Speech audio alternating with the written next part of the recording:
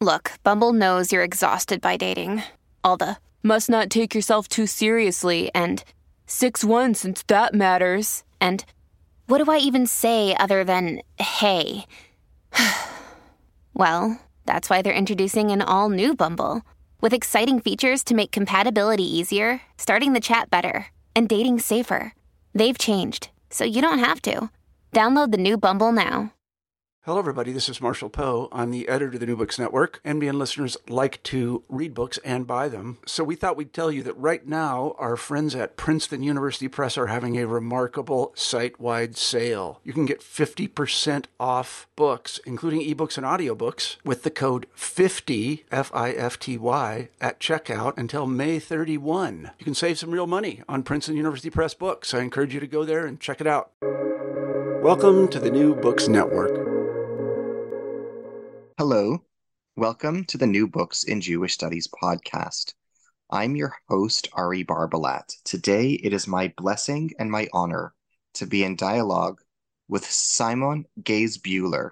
He is the editor of the new book, Romania and the Holocaust, Events, Context, Aftermath, published in Stuttgart by Ibidem Verlag 2016. Simon is Ambassador for Peace and Human Rights at the Swiss Federal Department of Foreign Affairs. Simon, it is my absolute delight to be in dialogue with you today.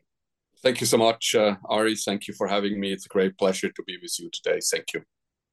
To begin, please tell us about yourself. Where did you grow up? What formative events in your life inspired your interest in this topic? First of all, I have to get off a little disclaimer. I just wanted to underline that, of course, I'm here on your podcast as a private person, as a trained historian, but not as a diplomat. And everything I say here and also whatever I've written in the past was done or is done in my private capacity. Now, I'm from Switzerland. I got very interested in Eastern European history and more specifically in Eastern European Jewish history already in high school. I think the main trigger for this interest were the short stories of Isaac Bashevis Singer, the Yiddish writer, Nobel Prize winner, I think in 1979. I simply adored his stories about the shtetl. And these stories triggered my interest in Eastern European Jewish history. I then went on to study history. I have never had a course in Jewish history. It was not offered at the University of Bern, Switzerland, and neither in the United States, where I studied for 2 semesters. But then I was posted as a diplomat in Romania, and in Romania, I reconnected with this interest with Eastern European Jewish history. I started to document the Jewish cemeteries, the synagogues in the borderlands between Romania, Moldova, and Ukraine. Very beautiful, often very small cemeteries in small towns, in villages, most of them completely neglected because there are no more Jews in these communities, but very beautiful places. Some of the gravestones dating from the 16th century, not very well known. And this was really a passion I had while I surfed in Romania and visited these places, published 4 or 5 books in which I documented these places, these Jewish heritage sites. And then slowly I got interested in the Holocaust perpetrated in these areas, which were controlled by Romania after the summer of 1941. And out of this interest, I published a first book. It's a monograph. It was published in German. It's called Bloody July, and it is about the Holocaust perpetrated in Romanian-controlled territories. And after that, I decided to also edit a volume in English, and that's the book we talk about today, Romania and the Holocaust. What are the primary themes in this book? What message does this book convey? So the book has 3 subtitles in a way, 3 elements in the subtitle. One is events, the second one is context, and the third one is aftermath. So the book is, first of all, about what happened after July 1941, when the Romanian armed forces, sometimes together with the German Wehrmacht, invaded the Soviet Union, invaded these territories, which are today part of the Republic of Moldova and of Ukraine. And what happened there in the first wave were massacres of Jews. Later on, there was the deportation of the Jews in these territories to the ghettos of Transnistria, again in Romanian-controlled territories, and the whole story until 1944, the liberation. So this is the events. Then we have the context. I think it's very important to underline that the Holocaust in Romania was not just falling out of the sky like a meteorite, but there was a basis for it, a foundation, ideological foundation, propaganda, and so on. And I think to understand the context well is important to understand also why it happened, and also to understand the events as such. And then a third element that I'm interested in and we try to tackle in this book is the aftermath. The aftermath is very murky because almost immediately after the Second World War, the Holocaust in the Soviet-controlled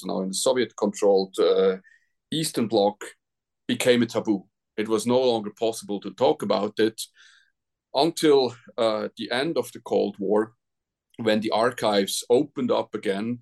And it was a very difficult phase also then, and I think we'll come back to that a bit later. So the book really tries to have a full view of what the Holocaust in Romania means, going beyond just the chronology and events, but look at it in a more holistic way. What would you like listeners to get out of our dialogue today? When I started to research Romania and the Holocaust, I got aware of the fact that there is relatively little research done, not that many publications about this issue, and very, very little public knowledge. I myself, as a trained historian, I never thought that I would do research about the Holocaust, because I was always of the opinion there are few issues that are so well researched where everything is known, but this is not true. And it's especially not true about the Holocaust perpetrated in Romanian-controlled territories. And we might come back to the reason why this is the case. So I really had an urge to dig deeper, to better understand what had happened, to go to the sources, to go to the survivors' testimonies also, which were one of my main sources in my research, which I did in Jerusalem, in Washington, but also, of course, in the region itself. And in a way, it was also this urge to leave something for the victims and for their families. I strongly believe that memory and remembrance has something to do with justice. And I wanted to give a voice to these victims, which have been in a way a bit forgotten. If you would ask someone here on the street in Worp, which is a small place close to Bern, the capital of Switzerland, if you would ask a young person here, what is the Holocaust? What comes to your mind when you hear Holocaust? I think most of, especially young people, would say, if they would say anything, they would say Auschwitz. And obviously, Auschwitz is this extremely strong symbol of the Holocaust, and it's important, it's key. But I think very few people understand that maybe 3 million Jews have not been killed in a death camp or in a concentration camp, but they have been killed over in a wood somewhere, or in a little village, in a ghetto, over a pit somewhere in Eastern Europe. And the story from the Holocaust in Romania is also the story of these Jews, of these 3 million Jews killed in these Eastern European places. And unfortunately, it's a forgotten part of the Holocaust. Of course, researchers know very well about it, but I think in public it's not very well known. And it was really my strong wish to talk about it, first to research it and talk about it, and to give these victims and their families also a small voice with these books. Can you comment on Elie Wiesel's role in Holocaust commemoration in Romania? Elie Wiesel was really instrumental in starting a process of dealing with the past in Romania. After the end of the Cold War, Romania did not want to deal with its past. It did not want to come to grips with what had happened in the Second World War. Romania was the main ally of Nazi Germany militarily. More than 300,000 Jews were killed by Romanian perpetrators in territories controlled by Romania. This was a part of the Holocaust that was more or less independently implemented, more or less independently from the Germans, implemented by the Romanians. So Elie Wiesel was very important to raise this issue. And he was also the president of the International Commission on the Holocaust in Romania, which was formed in 2003 and published a very important report in 2004. It's called the Final Report about the Holocaust in Romania. It's an extremely important book because it's the first one which really looks at this topic in full depth. And Elie Wiesel was instrumental because he was the face of this international commission. And he spoke with a lot of authority. He was not always very well liked in Romania because obviously, as I said before, the Holocaust was still in the early 2000s, kind of a taboo. People didn't want to talk about it. And Elie Wiesel gave a face to this commission, and he gave a face to the Holocaust in Romania. And obviously, what he did went well beyond Romania, but he was really instrumental in the way Romania started to deal with its past. Can you describe the violence against Jews in Stănești de Jos? What specifically took place there? So Stănești de Jos is a small village. It's in today's Chernihiv Oblast in Ukraine. It was back then, it was part of the Soviet Union in summer of 1941. And when the Romanian troops started to move into the Soviet Union, into northern Bukovina, what is now Chernihiv Oblast, and also into Bessarabia, but Stănești de Jos is in northern Bukovina. There were massive pogroms, massacre of Jews all over the place, and also as a specific example in Stănești de Jos. There are a couple of very good articles about this, especially Vladimir Solonari, a historian who is teaching in Florida, has written an article about Stănești de Jos, which is quite remarkable. And he looks at the local dynamics. You had often in these places, and we will come back to that, you had violence of the Gentiles, of the neighbors of the Jews against their Jewish neighbors. Killings, Jews were rounded up. That's exactly what happened in Stănești de Jos, and then also executed. Many of these executions in many of the places happened before the Romanian army moved in. In some other places, they happened when the Romanian army moved in, and they were perpetrated by the Romanian military or by the Romanian gendarmerie, the police. And you had also some places where the Romanians worked together with the Germans, with the Wehrmacht. So you had all kinds of different constellations, and we will talk about them in some more detail. But Stănești de Jos is one of these places which is relatively well researched. What we cannot say about many, many other places where we know that massacres happened, but we know very little about local dynamics. Can you tell us about the July 1941 events in Borivci? Can you tell us about the massacre of Jews that transpired there? That's one of the articles in my volume. It was written by Alti Rodal. It's called A Village Massacre, the Particular and the Context. It's a very important contribution because, as I told you before, we know very little about specific places in Eastern Europe as a whole, but now here particularly in territories into which the Romanian army moved in the summer of 1941. And what Alti does in her article, she looks very specifically at this one place, small place in northern Bukovina. She tries to find out what the local dynamics were, which neighbors did what, how they rounded up Jews, how they killed them, what the relationships between the different groups in this village were. So I will not go into details because it's not my original research, it's Alti's research, but I really recommend your readers obviously to buy the book and to read it, and especially to read this article, because I think that's something that is really crucial and that still can be done and should be done in Holocaust research, that we look more specifically, we historians look more specifically at one, two little places, villages, towns, and see what happened there. I think we can learn a lot from that, and there are really still gaps in the research. And Alti, with her article, she closes this one gap for this one specific place. Your book refers to other pogroms and massacres that occurred elsewhere in Romania, in Banila on the Keremosh River, in Milecheve, in Nepolokivtsi, in Kiselev, and in Sadagora. Can you tell us about some of these pogroms and massacres? Yes.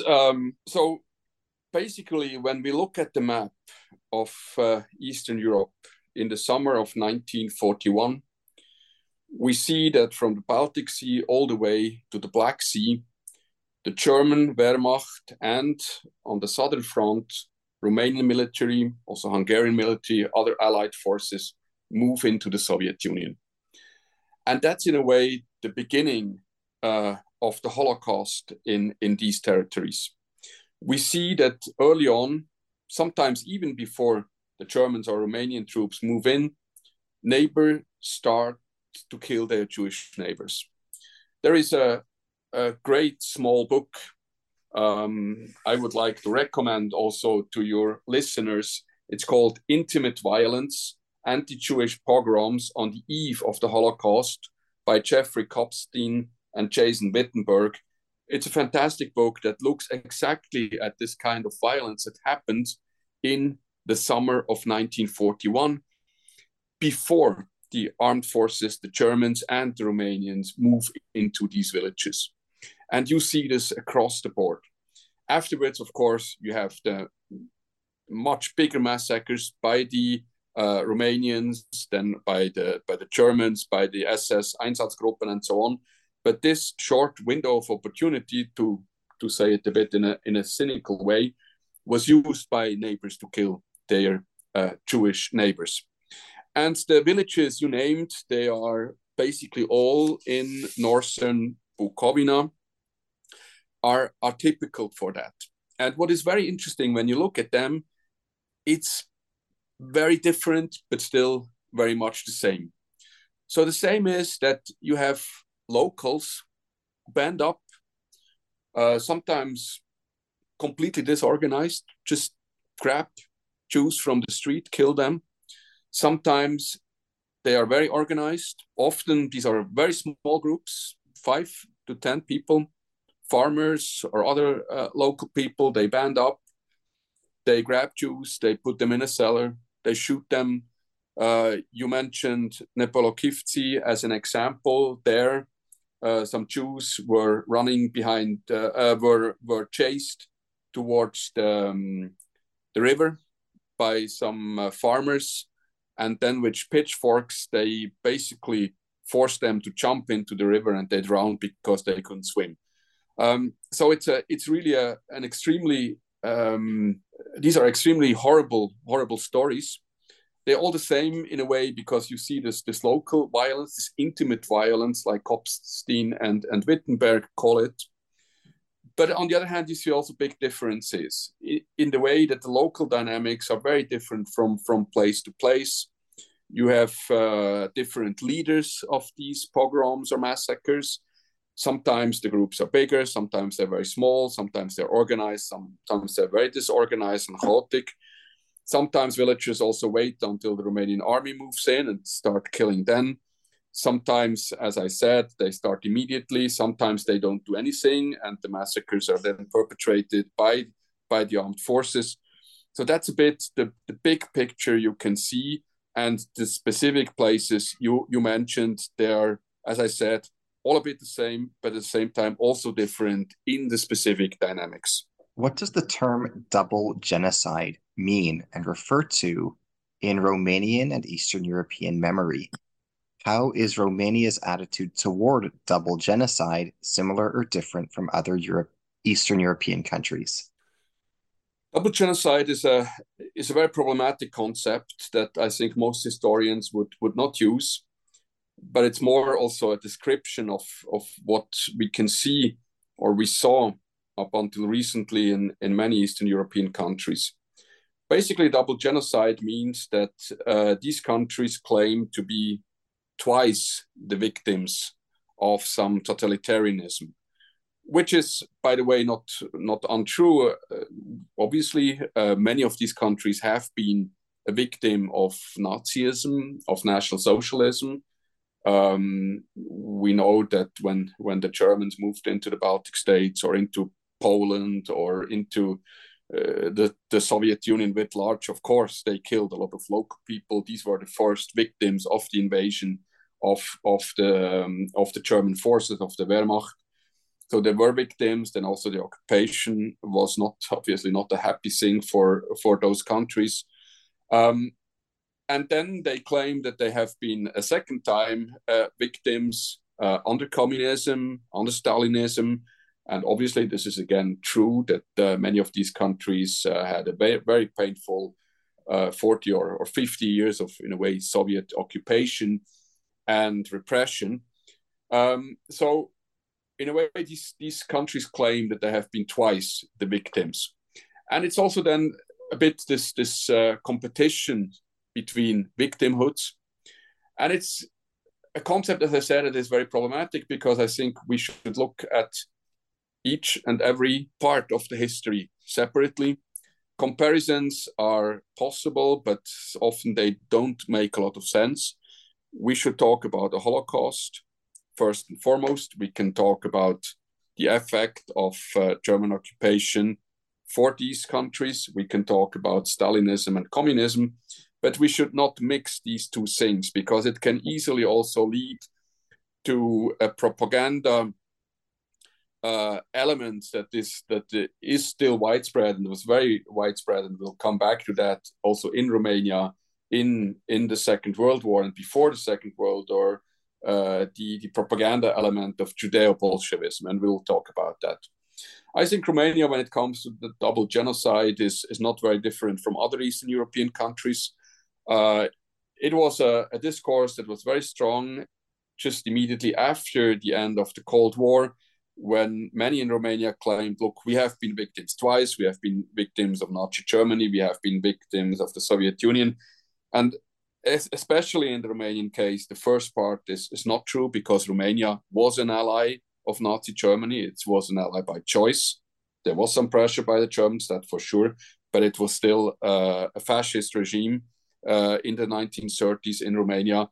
So I think the double genocide thesis is a very delicate one, and it was sometimes just used as a smokescreen because you don't want to look at the dark sides of your own history. How does your book advance our understanding of violence?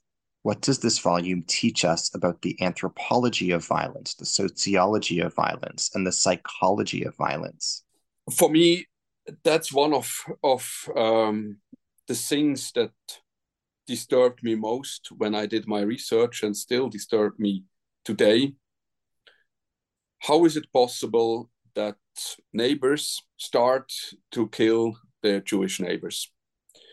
I have read testimonies of elder Jewish men in northern Bukovina.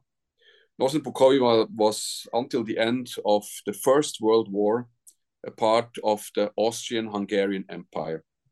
And these men, as young men, they served together with their Gentile neighbors in the Austrian-Hungarian army. They fought together in the First World War. Then this territory became, after the First World War and the disintegration of the Austrian-Hungarian Empire, became a part of Romania, and then very briefly the Soviet Union. And then when the invasion of the Romanian forces started, these Gentile neighbors started to kill their Jewish neighbors with whom they had served in the Austrian-Hungarian Empire army in the First World War. And you can read these testimonies of this Jewish man who say, this is not possible. How is that possible? And you have a lot of testimonies also. It's very, very, very difficult to understand. A lot of testimonies of Jews who say in June 1941, we will not leave here. We are okay here. We have not been bad to our Romanian neighbors. Quite to the contrary, we live with them in peace. Why should we run away? We will not leave our villages. And then the moment comes, beginning of July 1941, and you see these local massacres, this intimate violence across the board. And that's something that I find extremely difficult to understand. I'm not a psychologist, but how is that possible? What does it say about human nature? And obviously, I don't believe that history is really a good teacher. Unfortunately, we are not learning from history a lot because we have seen since the end of the Second World War and since the Holocaust, we have seen other genocides, we have seen other mass killings. We see them up until today. So we don't seem to learn that much about history. But I think what I learned, and again, what is scary, how sin, this thing, what we call civilization, really is, and how important it is that we have strong education, strong civic education, that we learn to be tolerant, that we fight anti-Semitism, that we fight racism, that we have a much more profound understanding how delicate, as I say, how thin this consensus is. It's scary in a way. It's scary because it gives you a view into human nature that is it's not very nice to see. And as I say, up until today, I struggle with this complexity and how is this possible? And of course, there is also another side, and I think I should mention it. There are also examples of very brave Gentiles who saved their Jewish neighbors. There are very few examples, but there are examples of villages in the regions I researched where, for example, the mayor said, our Jewish brothers and sisters, they are our neighbors and we will not touch them. This didn't save them in the long run. Many of them were afterwards deported, but there were no massacres in a few places. And I think we should mention this side of human nature too. We can also see when the Romanian army marched in, commanders very often ordered massacres. They were in favor of their soldiers to massacre Jews. But we have also a few examples of Romanian commanders which said, under my watch, you will not kill Jews.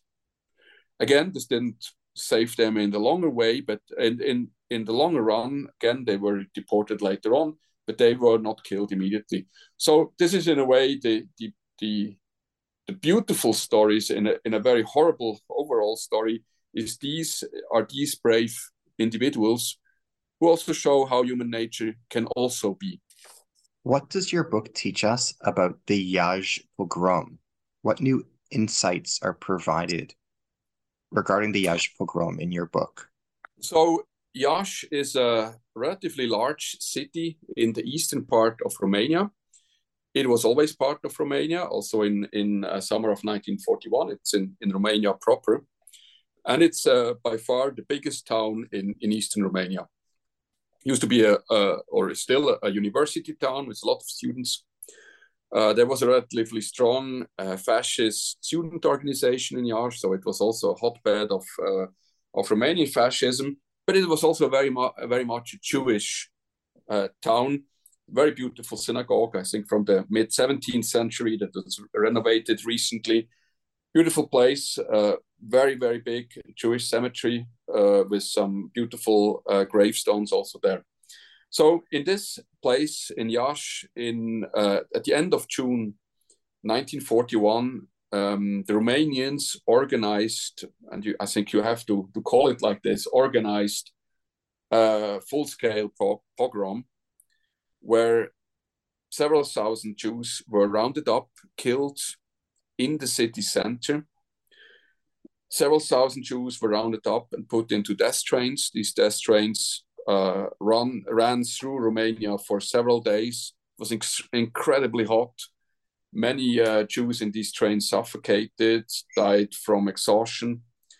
Overall, researchers believe, and I also think this figure is correct, about 13,000 Jews were killed in the Yash pogrom and in the Yash death trains.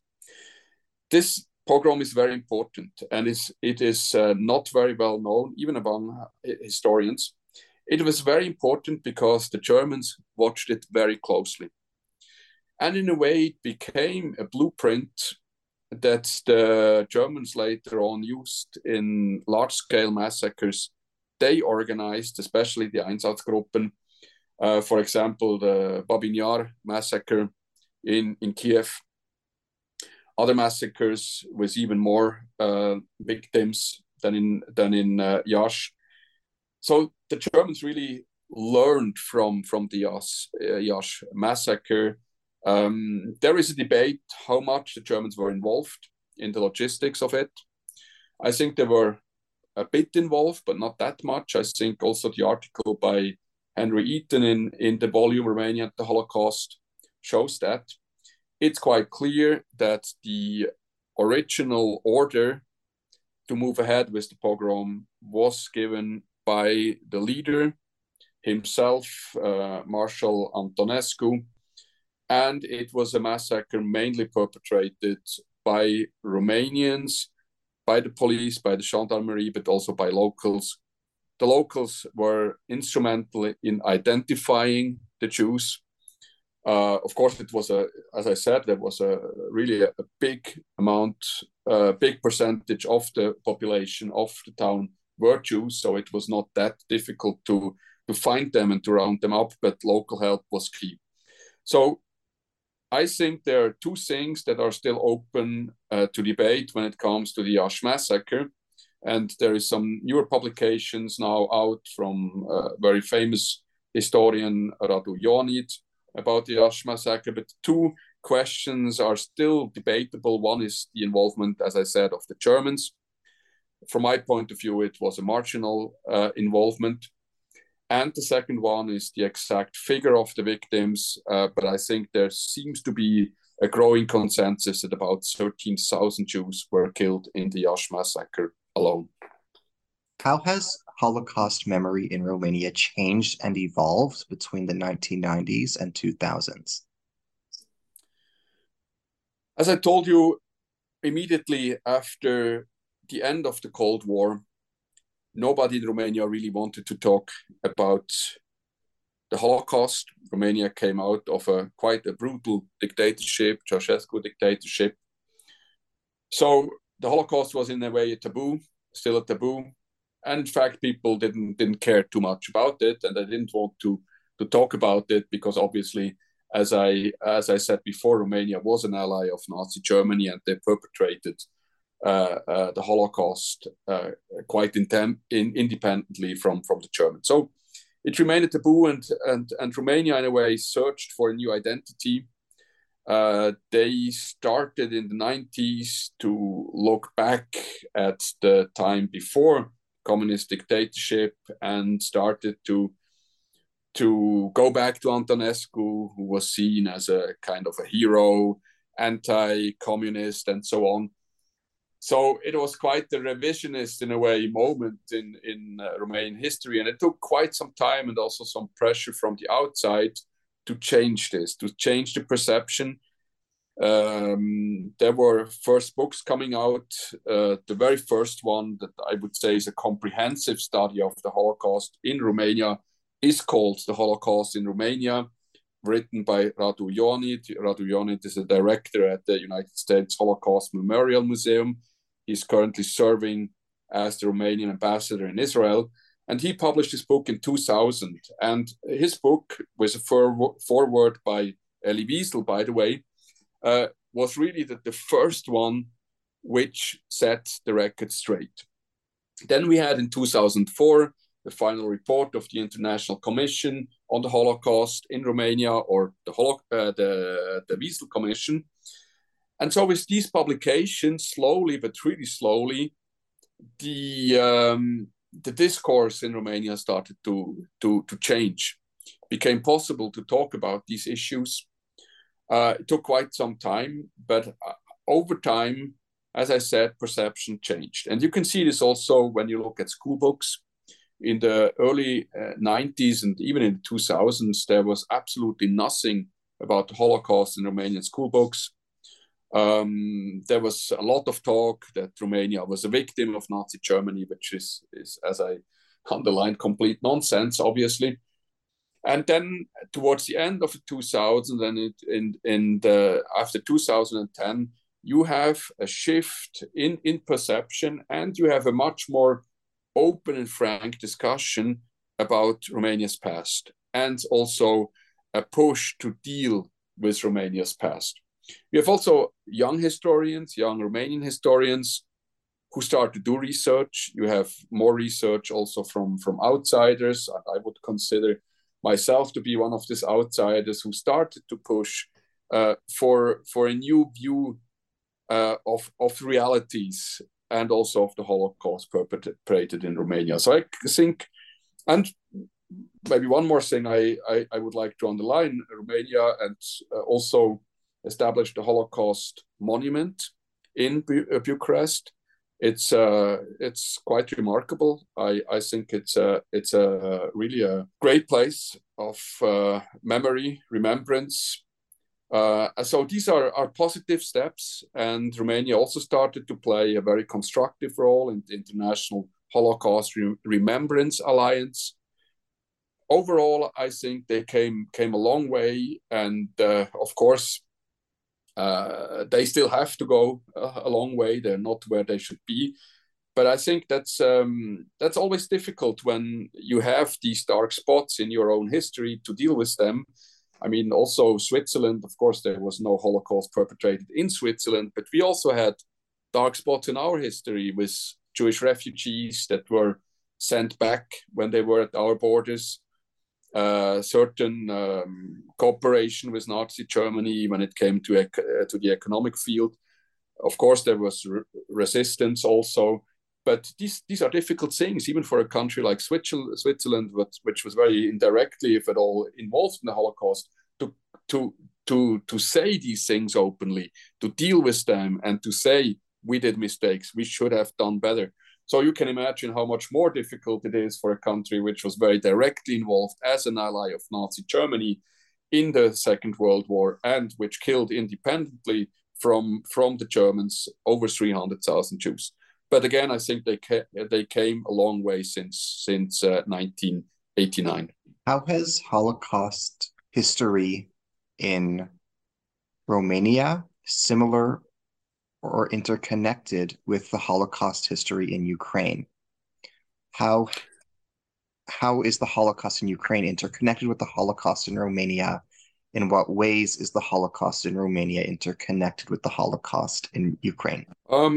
That's a very interesting question. And I think it depends a lot on what you mean when you talk about Romania and when you talk about Ukraine.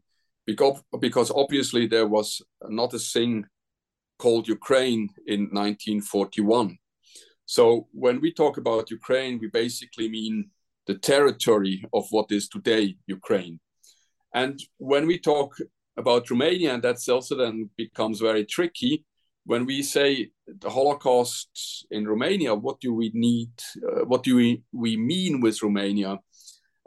Because obviously what is today the Republic of Moldova was from July 1941 under control of Romania. And then when you go over the Dniester River, what is today Ukraine, what was called then Transnistria, was again controlled also by Romania, which in a way was also then part of the Holocaust in Romania. So I think it's quite tricky when you use this term, so you would have to define exactly what you mean.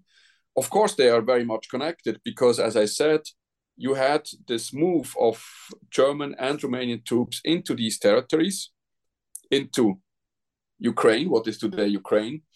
but also into the territory which is today Ukraine, but which was invaded by Romania, and what is today Republic of Moldova, which became then also controlled by Romania. So in a way, there are these similarities because of the front moving into these territories, and you have a lot of local massacres.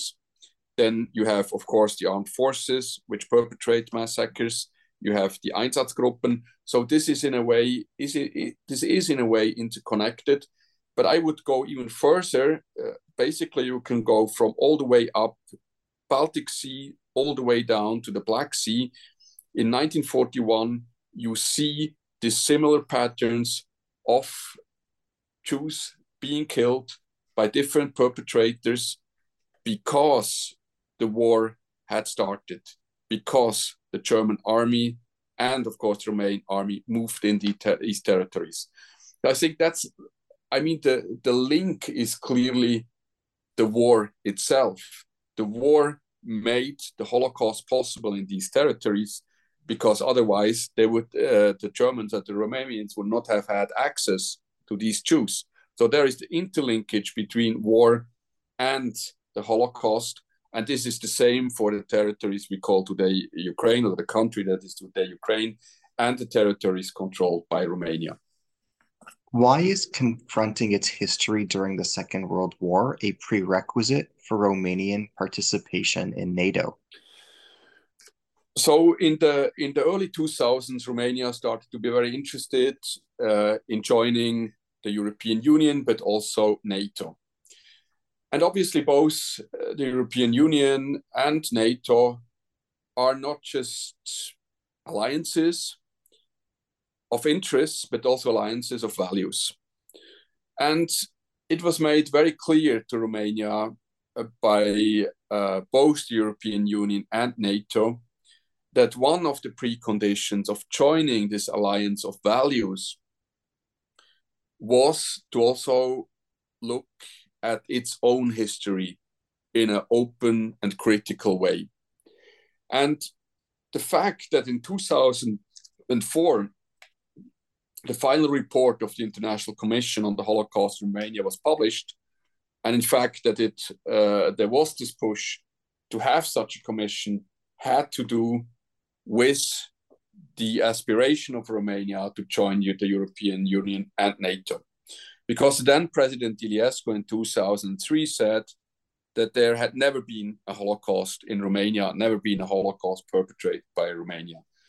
And this led to a huge outcry, and also the reaction of NATO and EU countries saying, okay, if this is your position, I think there is no way for you to join us. So Iliescu was under quite some pressure to get this Wiesel commission in place, publish the report. He was there when the report was published. And I think this was, in a way, one of the conditions that led to EU and NATO membership of Romania. I personally am always a bit skeptical when it comes to outside pressure. To pressure countries to deal with their own past is difficult because there can be very easily counterproductive effects that people say, look, we don't want to be lectured, we don't want to be pressured for someone. But I think in this case, it was important. It was an important impulse for Romania to deal with its past. And I think that it was linked to European integration and NATO integration was a correct thing to do because, as I said, both institutions see themselves also as alliances of values. And I think coming to grips with your own history is part of the values that we stand for. Difficult processes, we know, but still it's important. How did you meet the contributors to this volume? What relationships unfolded among you? So when I started to document Jewish heritage sites in Romania and then in Moldova and Ukraine, starting from 2008, I got to know a lot of people, or maybe not a lot of people because there are not that many who have the same interest, but I got to know the people who shared my interest in Eastern European Jewish heritage, Eastern European Jewish history. When I started to do research about the Holocaust in Romania, I got to know the scholarly community, which is active in this field. And as I said, it's a relatively small community. Radu Ionit became a friend of mine. Other researchers, I got to know them. So over the years, I started to have this connections. And when I decided to publish this volume, I, of course, went back to some of these friends and colleagues and told them, would you be ready to contribute to the book? And then there are also new ones I got to know because of the book I had not known before, but I thought that they would be able to contribute very interesting articles.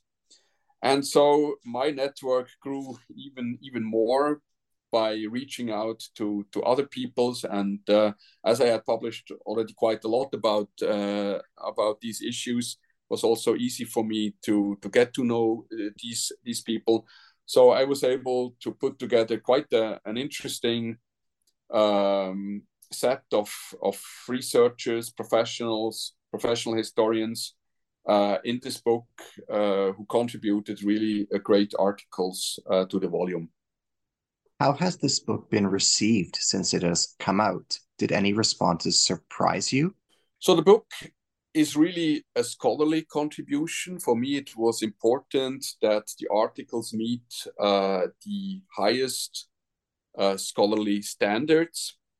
At the same time, it was also important to me that this is a volume that can be read by someone who just has an interest for some reasons in the topic of Romania and the Holocaust, and who is interested to learn something new. So when you read these articles, most of them are not really dry, but really well written and easily understandable. Some of them are really beautifully written. I have some of the best in this field. And so there are two kinds of reactions to the book also.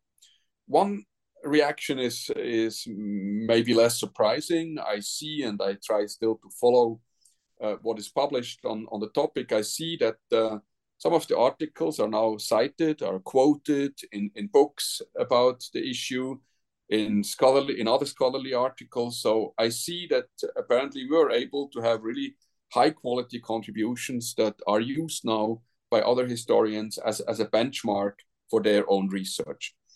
That's quite gratifying, that's positive, and that shows that we were able to put together really a good volume. What is, however, much more important to me personally is that I received not many, but still a few reactions from Jews, from families of survivors, but also families of victims, from these places that we describe in the book.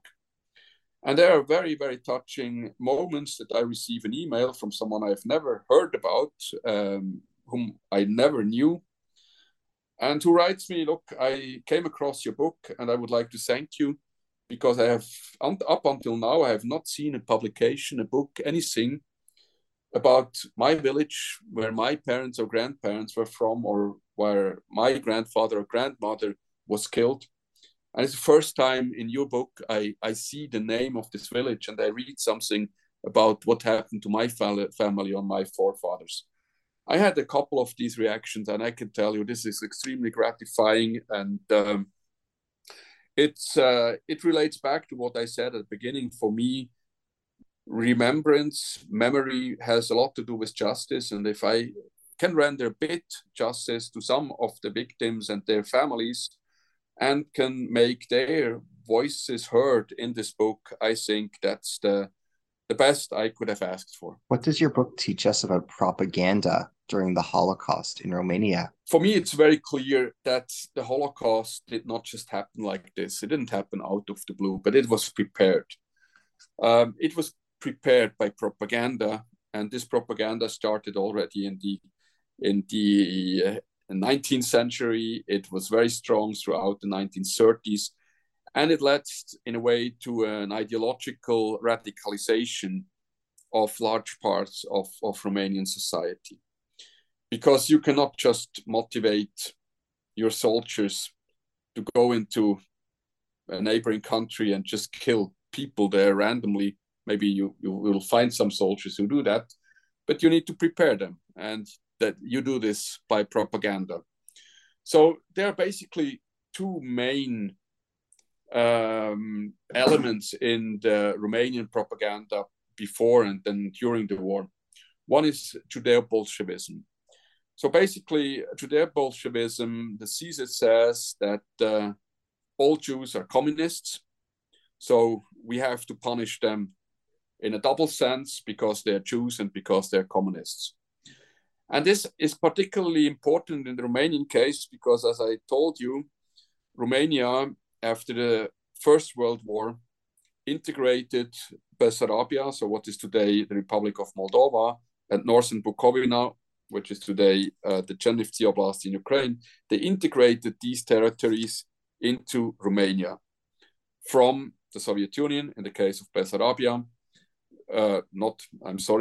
It was of course not the Soviet Union, but the Russian Empire, which collapsed. So Romania took over Bessarabia, and they took over Northern Bukovina from the Austrian-Hungarian Empire. And then with the Ribbentrop-Molotov pact between the Soviet Union and Nazi Germany, Romania was forced to retreat from these territories, from Bessarabia and from Northern Bukovina. And this was seen as a national catastrophe. And the propaganda was extremely strong that responsible for the fact that Romania had to retreat were the Jews, and all the Jews were communists. So Judeo-Bolshevism was an extremely strong propaganda element. The second element in propaganda was quite classical anti-Semitism, which was clearly targeted to the rural population, and Romania was a very strongly rural country in the 1930s still.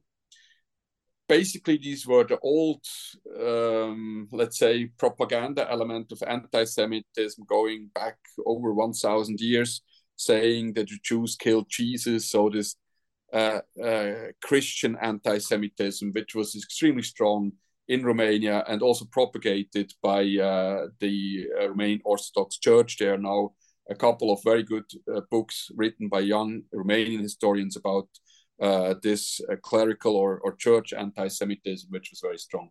So these were the two main elements of propaganda. And then was a third one, because overall Romanian anti-Semitism tended to be a bit less focused on racism compared to German anti-Semitism. But you had also the propaganda element. We have to cleanse our territory. We have to cleanse the territory we conquer in the East. Cleaning or cleansing, meaning get rid of the Jews, get rid of the Roma and Sinti population and so on. Get rid of everybody so that these can be territories populated by real, so-called real Romanians.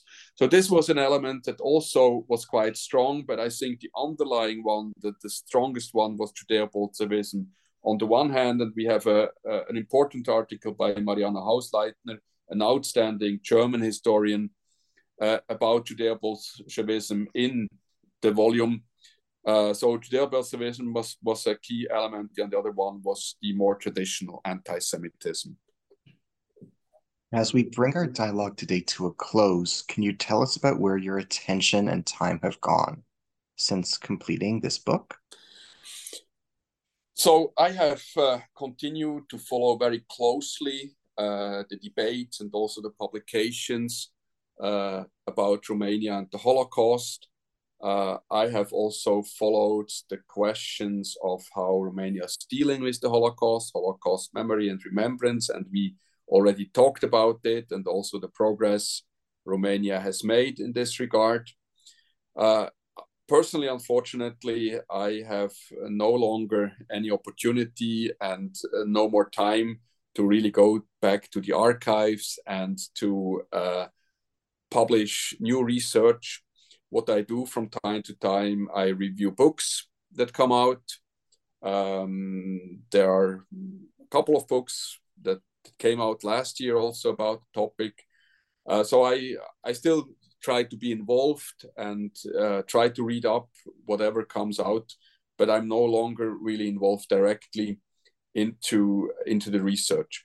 What I have done, and which is now a very professional thing, is that I was tasked by my government, by the Swiss government, to lead an effort to have a Swiss memorial for the Holocaust victims and for the victims of National Socialism writ large.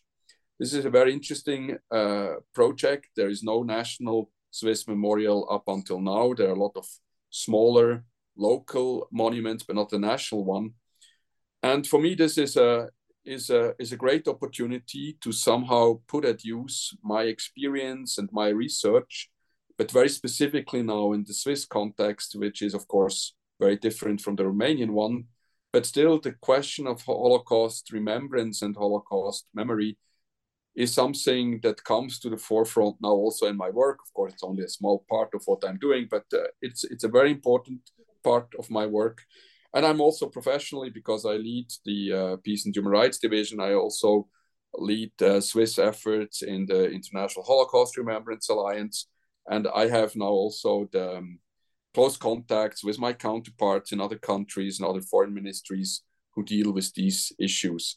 So for me, in a way, it's a personal journey that continues, a personal journey, this research which started with documenting Jewish heritage sites and then the Holocaust in Romanian controlled territories, in a journey that is, in a way, came to an end with the book, with Romania and the Holocaust, a volume I published in 2016, but which continues, because I think when you have done so much research and when it has become a part of your own personal life, it's not something you just give away. It's much too important to me, because, as I said, for me, this research is maybe a small contribution to justice and a small contribution to have the voices of the victims heard. As we end our dialogue today, I'd like to let you know how thankful I am for your thoughtfulness and erudition as you shared with me in this conversation, and also in the marvelous book that you put together. It's an absolute honor to be in dialogue with you. Thank you for the privilege of your time and attention, and thank you for all that you sacrificed to bring this wisdom and information to the attention of readers all over the world who will benefit from this knowledge and awareness. Thank you so much, Ari. It has really been my pleasure to talk to you, and I hope your listeners will enjoy the show and they will have a look at the book. I think it's a great book. And thank you so much for your interest. It has been really a pleasure to talk to you. My pleasure. To our listeners, I am your host today on the New Books in Jewish Studies podcast, Ari Barbalat. I have been in dialogue today with Simon Geissbühler. We have been discussing his new book, Romania and the Holocaust, Events, Context, Aftermath, published in Stuttgart by Ibidem Verlag 2016. It has been my absolute honor to have this privilege. Thank you very much for your time and your generosity.